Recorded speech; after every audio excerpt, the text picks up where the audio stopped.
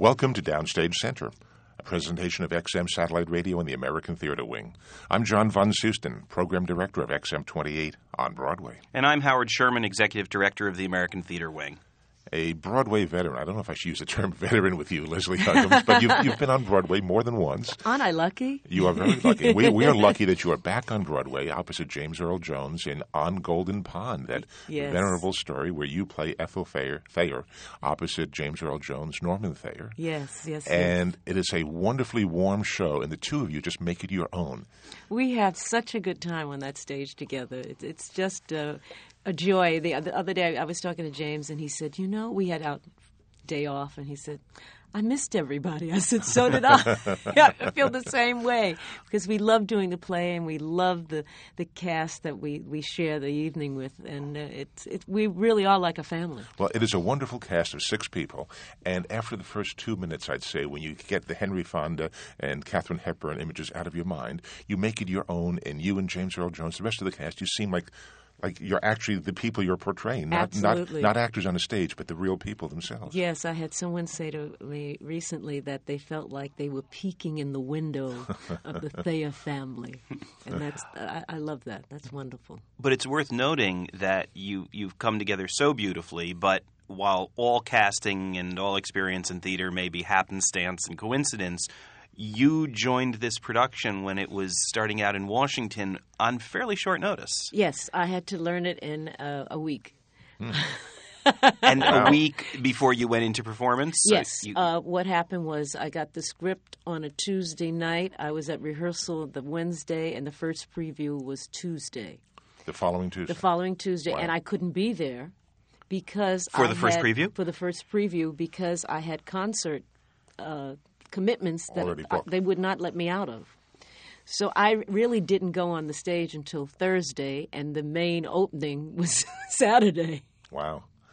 So it was very crazy time. So what's that process? I mean, how do you get into a show that quickly?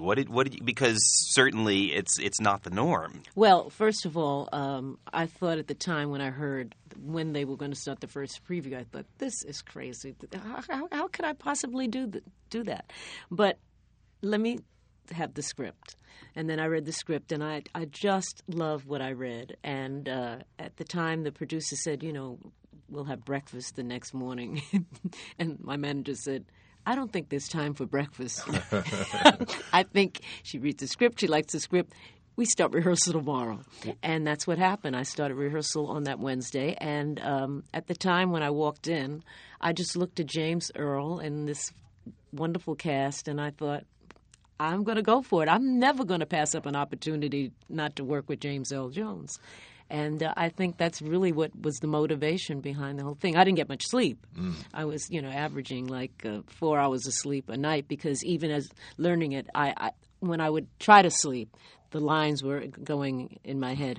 But I think the good thing about that experience was there was no time for panic because you didn't have time to panic.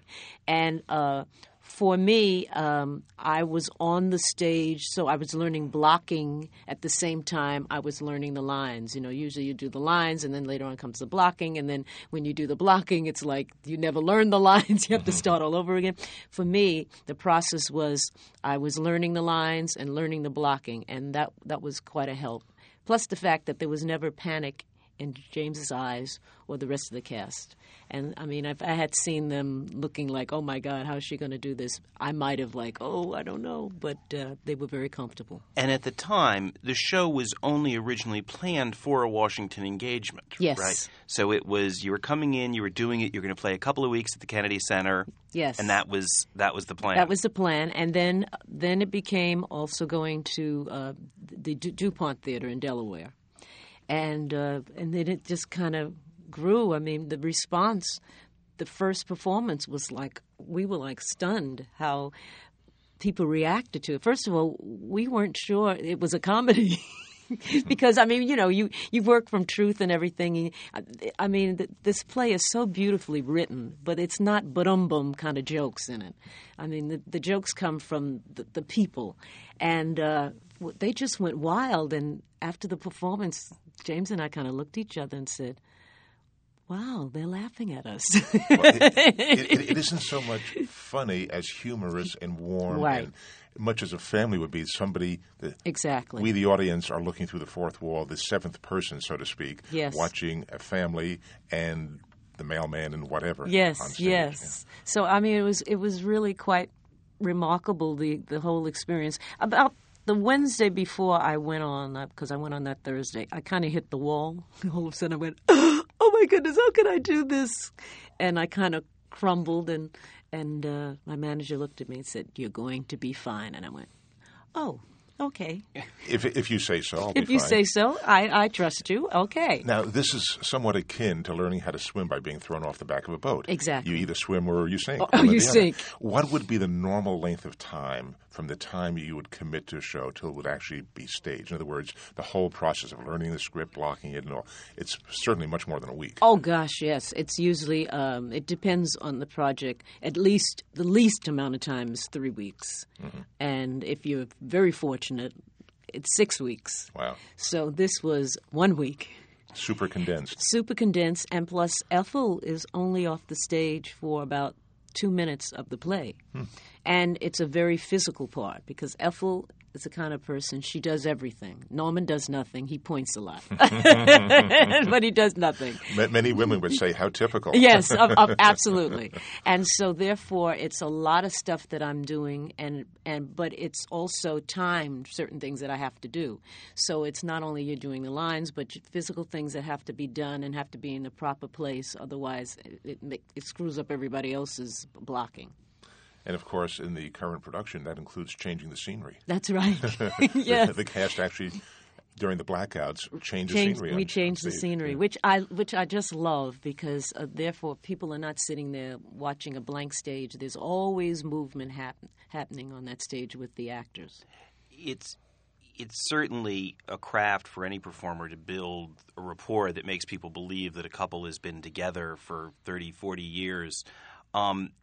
And you had very little time in which to do it. But it's worth asking about the fact that you've known James Earl Jones for years, and you've had a series of near misses at working together, even going so far as to that you appeared on one of his TV shows but had no scenes with him? Exactly. It was a CBS show called Under One Roof, which was a lovely show, but they only gave it 6 shows. And I played the mother-in-law of his daughter-in-law. And so all my scenes were with Joe Morton and Vanessa Bell Calloway, and none of them was with James. So, we kind of waved at each other, but we never had any scenes together. But you go back, you've known each other well, through the business through over the the business, years. and of course, I was privileged to see him do The Great White Hope and Fences, but it's very interesting. He said to me when I walked into the room the first day of rehearsal, I had my cap on my head, and he said, "I looked at you, you had the cap on your head," and he gave us this big smile, and I knew everything was going to be okay. And we had instant rapport, and which was wonderful. I mean, we really, really like each other, and it's just a joy to work together. Now, in that 1 week of learning the show, did you and he and the director have a chance to sit and talk about how your characters would develop? Well, not as much as we've had since we started rehearsal again before we opened in New York. But we certainly spent quality time together, running lines, and also the author and the director were also working on the play, cutting certain things, seeing if they worked. So we were together, the 3 of us, constantly, which was wonderful, absolutely wonderful. So what were the changes to the play? I mean, it certainly was a play that was originally thought of for Caucasian actors. Yes. And were there changes made in order to adapt it for an African-American cast? Not one line was adapted for that. What was changed was there was a lot of what the director felt was a lot of sentimentality that was not necessary, didn't further the story. And I must say that Ernest Thompson was willing to let the director go with it. You usually get a lot of playwrights, every word is golden, and they don't want to hear that. And he'd certainly had some success with the play. Yes, in yes. previous... It's played all over the world. I mean, it's even translated into Japanese. So he trusted Lenny Fogler to take him in another direction, and So there were a lot of cuts. So even the line, there are no native blacks or Jews in Maine, has always been there. Always been there. And, what I love about it is it's a universal play. I mean, it's a situation that everybody goes through. I don't care who you are, what you are, but when you sit out there, you go, I think that was my father, or that's my husband, or that's my wife. I mean, there's all those situations. Of course, aging. Everybody's going to go there. You might know someone that's doing it right now who's having memory problems. The little kid represents divorce. So, I mean, you sit in that audience and there are things that you can relate to, and I think that's the charm of the play, is that people, they get so involved in it because they go, oh, my gosh, this could be me.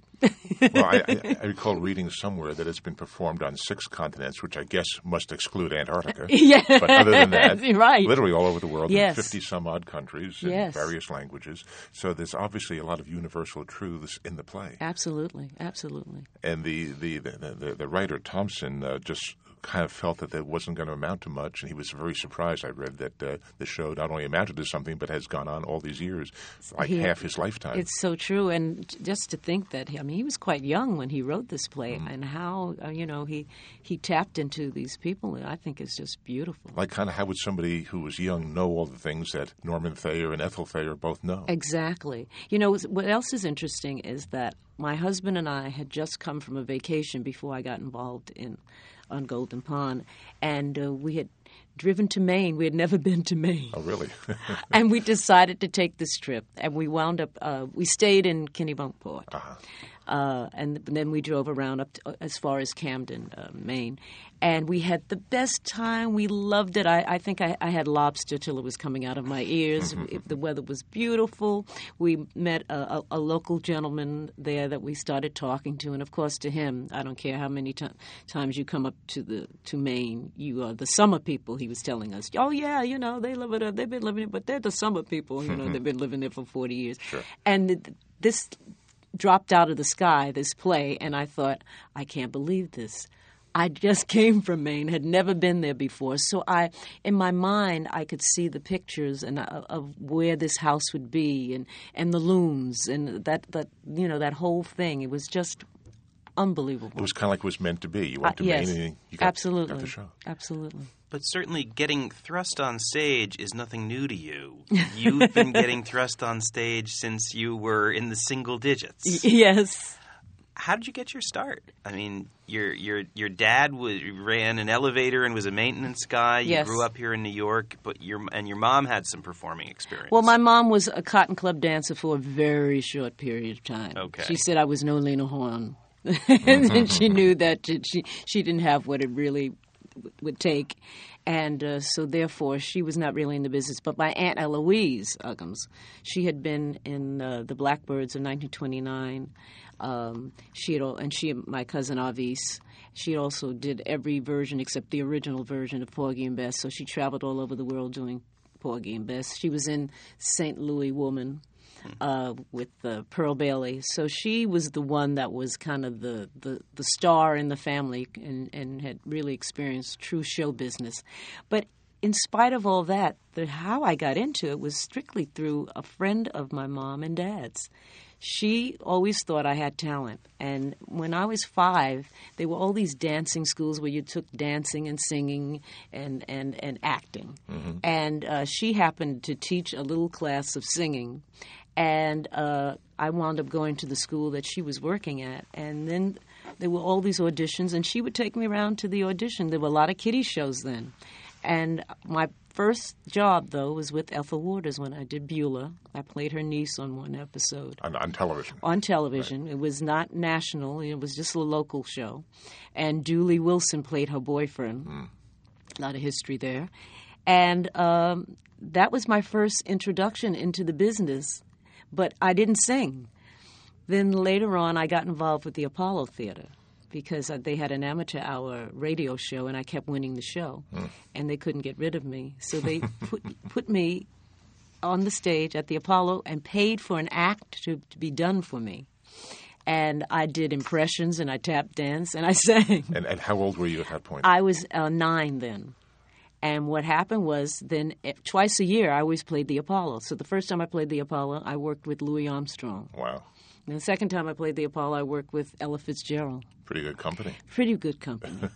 And so that's how I really got my start. And, you were doing 4 shows a day and 5 on Sunday. So we did 29 shows a week. Then I guess nationally, the first time national audiences probably were aware of you was the Mitch Miller Show. The Mitch Miller Show. How did that come Well, about? was Arthur Godfrey before? Arthur Godfrey was when I was 10.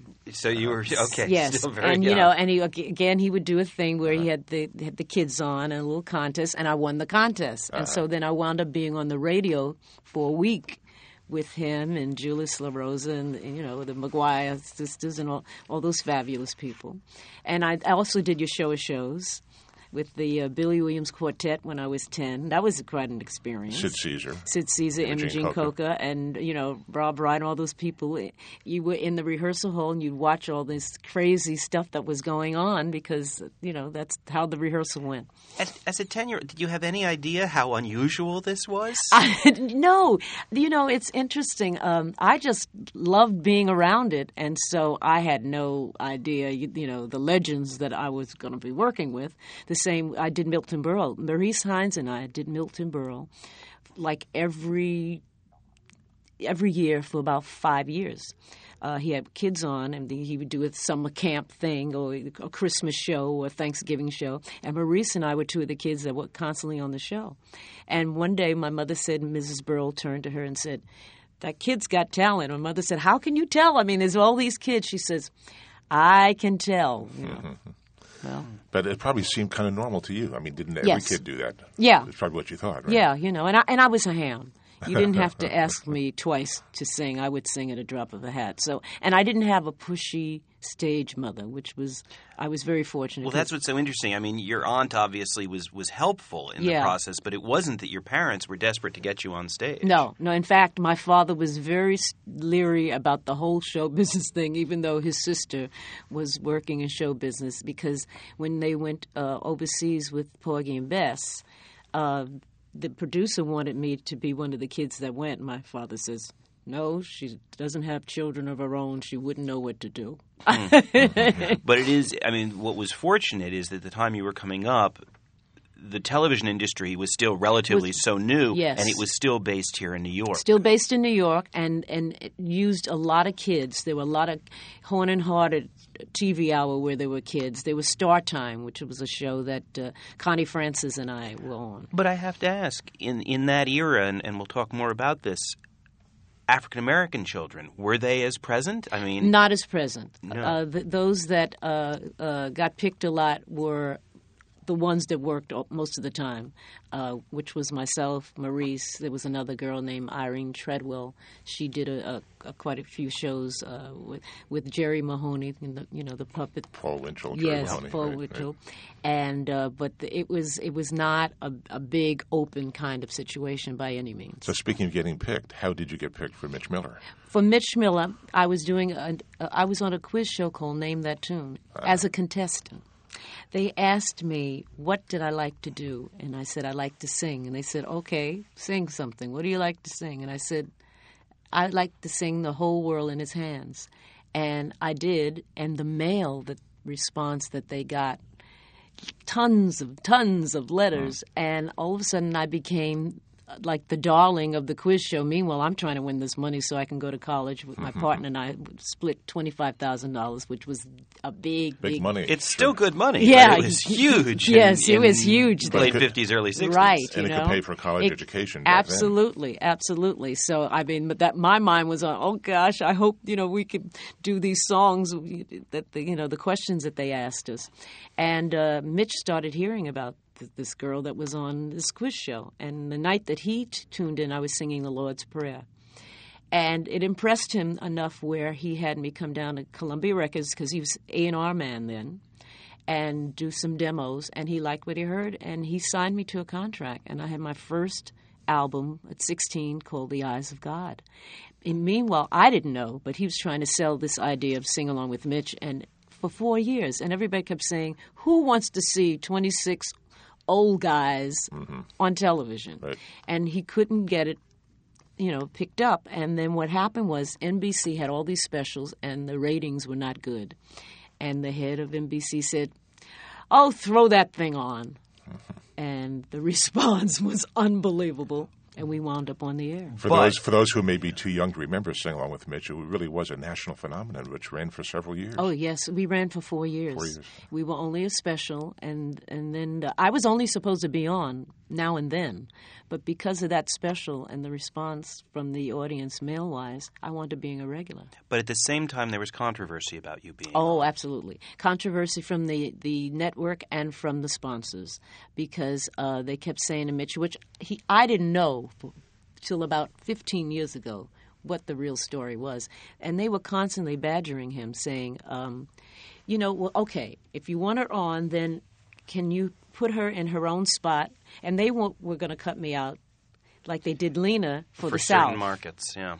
And he said, no, this is a family show. She's part of the family. They said, okay, well, does she have to, touch the single men? Do they have to? He says, we're a family here. And they kept coming up with all these things. And Mitch finally said, if she ain't on the show, then it ain't a show. Well, now, supposing the show hadn't been so popular, I'm sure it would have been He off. had leverage. But, Yeah, he had yeah, leverage, yeah. and Mitch and I are still close today. and to his credit for standing up for what he believed in. Absolutely. And there I was on national television, which was a first to have a female black woman on television every week. That was something. Now, speaking of first, your first Broadway appearance won you a Tony Award in Yes. Hallelujah Baby. Yes. How did you make the entrance to Broadway? How did you get into that show? I was doing, because of Sing Along with Mitch, and at Berkeley, they had this summer program where they used all these different stars from television. And I was one of the people, and I did The Boyfriend. Mm-hmm. And there was a buzz about it because they were not doing so well with some of the other people, and we packed them, and we did unbelievable business. And the buzz was, oh, she can act as well as just sing. And they were looking for someone to do Hallelujah Baby because Lena Horne, who was supposed to do it, had dropped out of the project. And so they decided to go with someone that wasn't known, I guess, in theater-wise anyway. And it was destined for Broadway at It this was point. destined for Broadway. So I auditioned, and I was appearing in Atlantic City at the Harlem Club and couldn't go to New York. So Julie Stein, Comden and Green, and Arthur Lawrence came to this black club that I was appearing in Atlantic City and watched me do my act. And they were impressed. So they said, well, she can sing and she can dance. We can see that. Can she act? And now can she act? Right. And so then when I finished the engagement, I went and auditioned the acting part. And at the time, David Merrick was the producer. And when I finished my scene, I looked over and he was sound asleep. Always a good sign. And I said, okay, I guess I won't be doing this part. Then later on, he decided to drop out of the project. And they got some other producers, and I wound up being signed for Hallelujah Baby. That was quite interesting, though. Lena Horne's supposed to do it. Yes. And then a relative unknown in Broadway terms, certainly Yes. known to TV. But Yes. Yeah, that was quite a leap of faith. Yes. People talk now about TV stars coming to Broadway and are surprised by it, but But back there's then- obviously some tradition Absolutely. as well. But it was interesting. I read that that Arthur Lawrence, talking recently about the revised version of the show that he did, that he felt that there was a real change in the show because he had gone for sexy Lena Horne and ended up with girl next door Leslie Uggams. Yes. Were you aware at the time of the shift in the material and even the focus of the show because of that? Not really. I mean, I wasn't aware of that, but I always looked at Arthur, and he always seemed to look at me with one eyebrow up the whole time I was involved in Hallelujah Baby. But it worked. It worked. You know, from his viewpoint, he was never very happy with the storyline. And, you know, I've talked to him over the years. He really felt that it could have been stronger. And he didn't go far enough with it. But I still think that for the time we were doing it, it was a very strong show. It was certainly, it dealt with a relationship between not only a black man and a black woman, but also the love of a white man for a black woman. And that was kind of heavy back in that time. And it was just during the time where the civil rights movement was happening. So it was pretty darn good, I thought. Well, let's take a minute and hear a song from Hallelujah Baby, because I want us to come back and talk more about that time. But what should we play? Oh, you have to play My Own Morning. Can you set it up? Well, it's her dream of her mother keeps saying, I want you to be a maid. That's a nice, steady job, and don't think you're going to be anything else. And she says, no. I have dreams, Mom. I'm not going to stay a maid. I want to own my own home. I want to do this. And that's what this song is about, My Own Morning. Leslie Uggams, of course, in a song from Hallelujah Baby, My Own Morning, on Golden Pond, which you're currently starring in on Broadway, and Hallelujah Baby. In both cases, I guess there could be some controversy attached.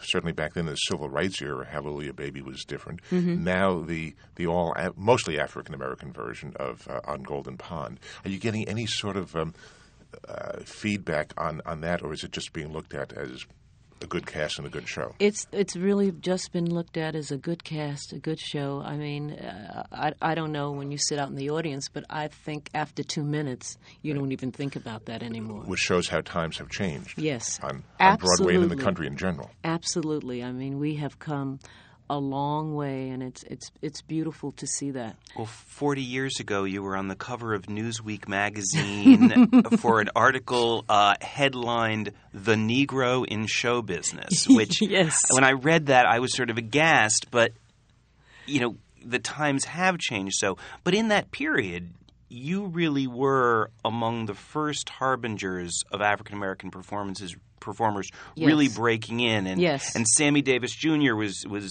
right. In that era and looking at what you were doing. Were you aware of the time? Were you politicized at the time, or were you just working on your career? I was very aware at the time. At the same time, I was working on my career, but I was very aware that there was a lot of pressure on me. It's funny, I look today and, bad boy, bad girl, that's a good thing. People love that. Nothing bothered them. But then in 1961, when I was doing Sing Along with Mitch, you had to make sure that you acted a certain way because you represented the whole race. Well, it's kind of like Jackie Robinson in baseball. Exactly. A decade earlier. And, here I am 17 years old, and I was known in the black community performing there, but all of a sudden I'm known all over the country. And it was kind of scary, because everything you did was scrutinized. And I wasn't used to that. And it was a lot of pressure. And, God forbid you make any mistake about anything, and it's like, oh God, you bring down the whole race. So it was a scary, scary time. Well, it was near. You had certainly the old story about Eartha Kitt at the White House. Yes. And did you ever get into political situations? I wasn't, or you really managed to.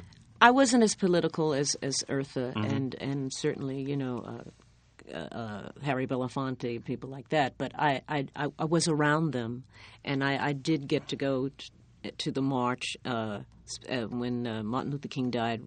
I was down there with them, and but I wasn't as vocal about it because my career at the time was going in so many different directions, and I was trying to get that going, and I still hadn't established myself very strongly in my career, even though I did Hallelujah Baby and television. But now I went from being a young teenage girl into womanhood. So I was trying to establish myself as a vocalist who was a woman now, which mm-hmm. that was very hard to do because audiences still expected me to be this little girl. So when I started going into nightclubs, it was kind of like, oh, why is she dressing like that now? They wanted me to stay in those outfits that, I wore on Mitch Miller. Kind of like a generation earlier, Shirley Temple. People always envisioned her as a child actress. Exactly. And eventually she grew up. Exactly. As does everybody. Exactly. Yeah. And so that's what I was going through. If I wanted to have a career that went on and on, I was trying to, dig in and get people to realize that I wasn't the little girl anymore. Well, after Hallelujah Baby, then what came next for you? I did her first role with Richard Kiley, which based on Cleopatra and Caesar, which was a joy to work with him. Another incredible icon in the theater who couldn't have been sweeter. But unfortunately, the show was just a mess. And that was an experience at the same time. But I'm still very friendly with Irvin Drake, and who's a wonderful songwriter. And but I was kind of disappointed that didn't work out. So after I did that show, I went to California, moved to California, and I wound up doing a television show, which, now that I'm sitting here talking to you, everything drops out of the sky for me because the Smothers Brothers were fired by CBS. I was supposed to do a pilot for CBS, which was going to be a sitcom, and then I get a knock on my door. We had just moved into our house. I was married to my husband then in California, and my agent, 10:30 at night, he's knocking on the door. He says, you've got a show. I said, what are you talking about? He said, you're replacing the Smothers Brothers on CBS on Sunday night. I said, what? Are you kidding me? He said, no, this is what's going to happen. Talk about pressure. Hello. One of the highest rated shows of its time. Absolutely. But again, and political too. Controversy of its own. You became the safe choice for CBS. Yes. But they put you up against Bonanza? Well, they had an agenda. I mean, how else can you get the heat off you from kicking off two guys who were, one of the highest rated shows that were talking about fabulous, true things that are going on in the world, and you fire them, and to bring down the controversy, you bring on this little chocolate bunny here and give her a show, which they had no intention of keeping on. In the meantime, what we found out later on, that like in the basement was hee-haw rehearsing. So they just were buying time. Yeah, they were just buying time. But the show did better than what they thought. So it was, kind of hard for them, but after 10 weeks, they terminated the show. And in the midst of all of this, you wanted to be known as an actress, not just a singer. You had the Broadway shows, which certainly showed you had some chops. Yes. You'd had some small film roles. Yes. But getting back to some of even the training you'd had as a child, you were not getting dramatic roles. No. And, I had studied with some wonderful teachers from the time I was a kid, so it wasn't like, I'm singing now, so now I think I'll do acting. I had always studied with some pretty wonderful people, and also with Stella Adler. And so, but even when I did those small movie roles, other than Black Girl, which was a wonderful movie, and all of a sudden it's being shown again, and which is lovely. Ossie Davis directed it. And the wonderful Claudia McNeil as one of the actresses in the movie. I couldn't get arrested, so I wound up doing great roles like Skyjack. Yeah, there's a couple of pictures. One picture you did with Shelley Winters looks like a lot of fun. Oh, poor Pretty Eddie, which they keep changing the title, I hear. But I mean, just to be able to do something. And I remember the director of Skyjack says, "Why do you want to do this? You sing." I said, "Well, I don't just want to sing," And he was like scratching his head. He couldn't work out why she would want to be an actress. So it wasn't really until after I moved back to New York, even after I had done several Broadway shows, that my husband dragged me back to New York because we had been living out in Gollywood. I call it Gollywood. And when was this? This was, this is 15 years ago. So we're talking about 1990 or thereabouts. Yeah. I think we've skipped something. Well, I did Jerry's Girls in the meantime. I think we skipped Roots. And yes, but that was a fluke too. That was another fluke. That was a situation when I did Roots where I was watching television one day. I was watching the Dinah Shore show, and Richie Pryor was on and introduced this writer named Alex Haley, who had written this book, and it sounded fascinating. And I'm a book junkie. I love to read everything, and so I thought, I got to get this book. It's talking about your heritage, and especially having a name like Uggams. It's always been fascinating to me. My name, and then he said, and they're going to do a series on it on ABC, and I thought, oh, I'd love to be a part of that. And I spoke to my manager. I said, I just saw this thing, and I told him all about it, and he said, oh, that's very interesting. And that was the end of it. Then I was on tour doing my nightclub act, and I came back, and when I got back, I had an audition for Roots. And I read 3 different women, and they said, well, come back tomorrow, and you tell us which one you would like to do. Well, after I read Kizzy, who wants to do anything else? So the next day I came, and they were kind of surprised that I picked Kizzy. And I guess they thought I was going to go for like a little smaller part.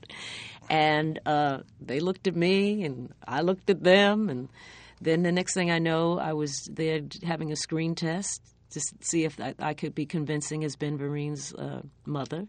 And I got the part. The rest is history, as they say. Yeah. Well, it certainly was an event in that era. So. An event that was another fluke because the head of ABC was Freddie Silverman, and he had just become the head of it, and he was kind of like pushing the shows that weren't really his shows on the air, and he decided to put it on every night, get rid of it. Burn it off in a week. And that's how the miniseries began. Yeah, that was really the start of the miniseries, which for a decade or so was like the big thing in television. Absolutely, yeah, absolutely. Big event television. Yes. It was called. So you came back to New York in 1990, roughly. Yes. And then there was an absence till about 2001 of you on Broadway. What was going on during the 90s for you? I started doing a lot of regional things. Because I knew that the only way that I was going to be taken serious, I had to be serious about it. And I came back to New York, and I got an award from the Black National Theater event that they do every 2 years down in North Carolina. And there was Woody King, Jr., and he said to me, you know, it's the 20th anniversary of Black Girl, and you played the ingenue. Would you like to play the mother at my theater? And I thought, that sounds interesting, yes. So I did play the part at his theater in New York, the New Federal Theater. And a playwright who was a friend of his saw me do it and said he had this play called The Old Settler. This is John Henry Redwood. John Henry Redwood, my dear departed, wonderful man. He gave me the script. I read the script. I fell in love with the script. I wound up doing it up at Rochester at the Jiva Theater, and then a couple other places. And then we came back here and did it the primary stages. And what I didn't know was Marion Clinton saw me do it and talked to August, and I auditioned and got King Hedley. And we're speaking of August Wilson, yes, of course. You know, and it just... all that just started the ball rolling into the area that I always wanted to get into. And I toured with another play called Blue, which is a lovely play. And that's how I got back into the acting again. And then, do you think it was a surprise for people that you were doing these regional roles and going up to Rochester and going off to places like that to work? Oh, yes, absolutely. And how was it for you? Because it's certainly, you know, from on stage at the Apollo as a child yes. to, and I can say this because I worked at Jiva for several years, yes. to working at Jiva Theater in Rochester, New York. That's quite a journey. I loved it because it gave me a chance to do what I wanted to do, work with directors. A lot of them don't get the opportunity on Broadway. Some do. I was willing to go there, and they were happy to have me, and I was happy to be asked to go. And I got a chance to work with playwrights that I admired and material that I admired and a cast that I admired. And it really, you know, I remember as a kid, Louis Armstrong used to say, he says, "Baby, you want your chops to be good, you got to work your chops." And that's always in the back of my head. I had to work. You know, the more you work, the better you get. And those theaters gave me great opportunities. So King Hedley. King Hedley. That was a wonderful experience. A Tony nomination. Yes, yes. But obviously there you were plugging into an extraordinary continuum of work by August Wilson yes. and all of the stories that he's been telling over yes. these years, over the entire 20th century. Yes. Just what was being in that show, and what was the experience of working with August and a great cast? Well, I admired August so much that I didn't get my voice to say hello out for like a week, and we were in rehearsal already. Because I was so in awe of him, because I just love August Wilson and work, and and to be in one of his plays to me was I had died and gone to heaven. And the interesting thing, as we started working, and there's a scene in it where the Maddie D. Waltz was basically just a melody that my character kind of hummed, that Rose just, is humming. And then next thing I know, August threw in a few lines. Well, he did have Leslie Uggams in the show. And then he got so excited. He said, "I've written some lyrics." And he was so excited about writing this music thing, and I was so excited that he wanted to do it. And it was just a great, great love fest, and some extraordinary actors and actresses that I got to work with. And playing the Goodman Theater, that was a wonderful experience. And we opened their new theater, so that was great. And then going down to the Kennedy Center. And, of course, when you do August's work, it's not a short piece. Well, it's not a short piece, and the works very often play at multiple venues before you come to New York. You have a lot of time to explore that work. Absolutely. And that was a great time. And August's words are like music. So for me, I was so easy for me to get into it, because all his works has a certain rhythm. And I used that in learning the monologues and things that he had written for this. And then King from Henry. that, quite a difference, your next appearance, Thoroughly Modern Millie Yes, on Broadway. yes. And that's a situation different. where they had asked me originally to do it. And when they asked me, I got an opportunity to work with August Wilson, so I couldn't turn that down. Then the second time they came and asked me, I was involved in something else. Then the third time, I said, guess what? I'm free. And I had such a great time. That's such a fun show. And people just loved that show. It had such a cult following. I mean, we had people that had seen it 12, 13, 14, 15 times. We had two priests that came, and they saw it like 69 times. Wow. And it got to They must be in a very successful parish. It got to the point they would come every Wednesday evening, and if they weren't there, then I worried about them. God, what happened to them? And they said, what happened to you? When they tell me, well, we had to do this. I said, oh, okay. I was worried. But, I mean, it's an amazing show. A lot of young people who might not know Leslie Uggams got to be fans of mine. They loved the character of Muzzy. Little kids, teenagers, and it was a great experience. Seems like so many things in your career just kind of happened. Yes. You have a new CD out, On My Way to You. Now, how did that happen? Okay. It's funny that you say that, because it's with this CD, the guy who produced it, Dan Levine, had another project that he was interested in me doing with a group of people. And we talked, and then he sent me material over that he had done, and I really liked it. And he was doing he wrote Anna Karenina, which had been on Broadway some years back, and they were doing a CD of that they were going to, for Europe. And I met with him, and he said to me, forget the other project. I'd like to record you. And I went, oh, this is too fabulous. Something else about to happen here. Something else. And we wound up, he produced me, and he has this gorgeous studio right next to his home in Vermont. So the setting... Close to Maine. Close to Maine.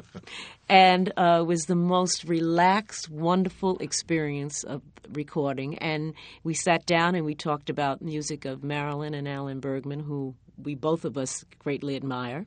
And then we started choosing the songs for it. And one of the songs on there, he said to me, I'd like to do What Do You Do the Rest of My Life? I see it as a duet. I said, really?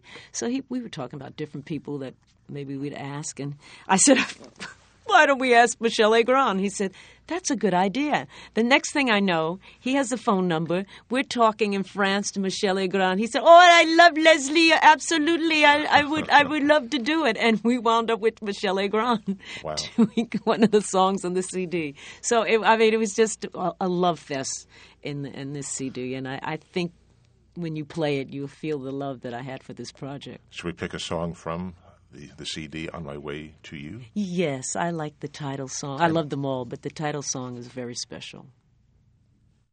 The title song from Leslie Uggam's new CD, the songs of Alan and Marilyn Bergman, On My Way to You. Songs including The Summer Knows and The Windmills of Your Mind, the title song On My Way to You, which coincidentally is track number 7. Title songs usually like track number 1. I know. What are you doing the rest of your life? Summer Me, Winter Me, good collection of songs. Yes, there's some wonderful songs on this. And I'm sorry. As we talk about your relationship to music, I was struck you actually studied music composition at one point? At Juilliard. Because I wanted to be able to read notes. Everything came to me so natural. And I thought, if I need to talk to my musicians, I want to be able to talk to them so that they look at me with respect and not like, what does she know? But a lot of people want to learn how to read music. It's another thing to take music composition courses. I know. I was just wild and crazy, but I loved it. I had a great time. I met some great musicians at the time I was going to Juilliard who are dear, dear friends now and doing glorious things. And then we were still up at the old school, that whole building and atmosphere. It was just a great atmosphere. And I enjoyed every minute of it. Well, On Golden Pond is playing at the Court Theater here in New York. I should mention that you have been nominated for a Helen Hayes Award, which is prestigious. Yes. The Helen Hayes Awards in Washington, D.C. for achievement on stage. And also the Drama League Award.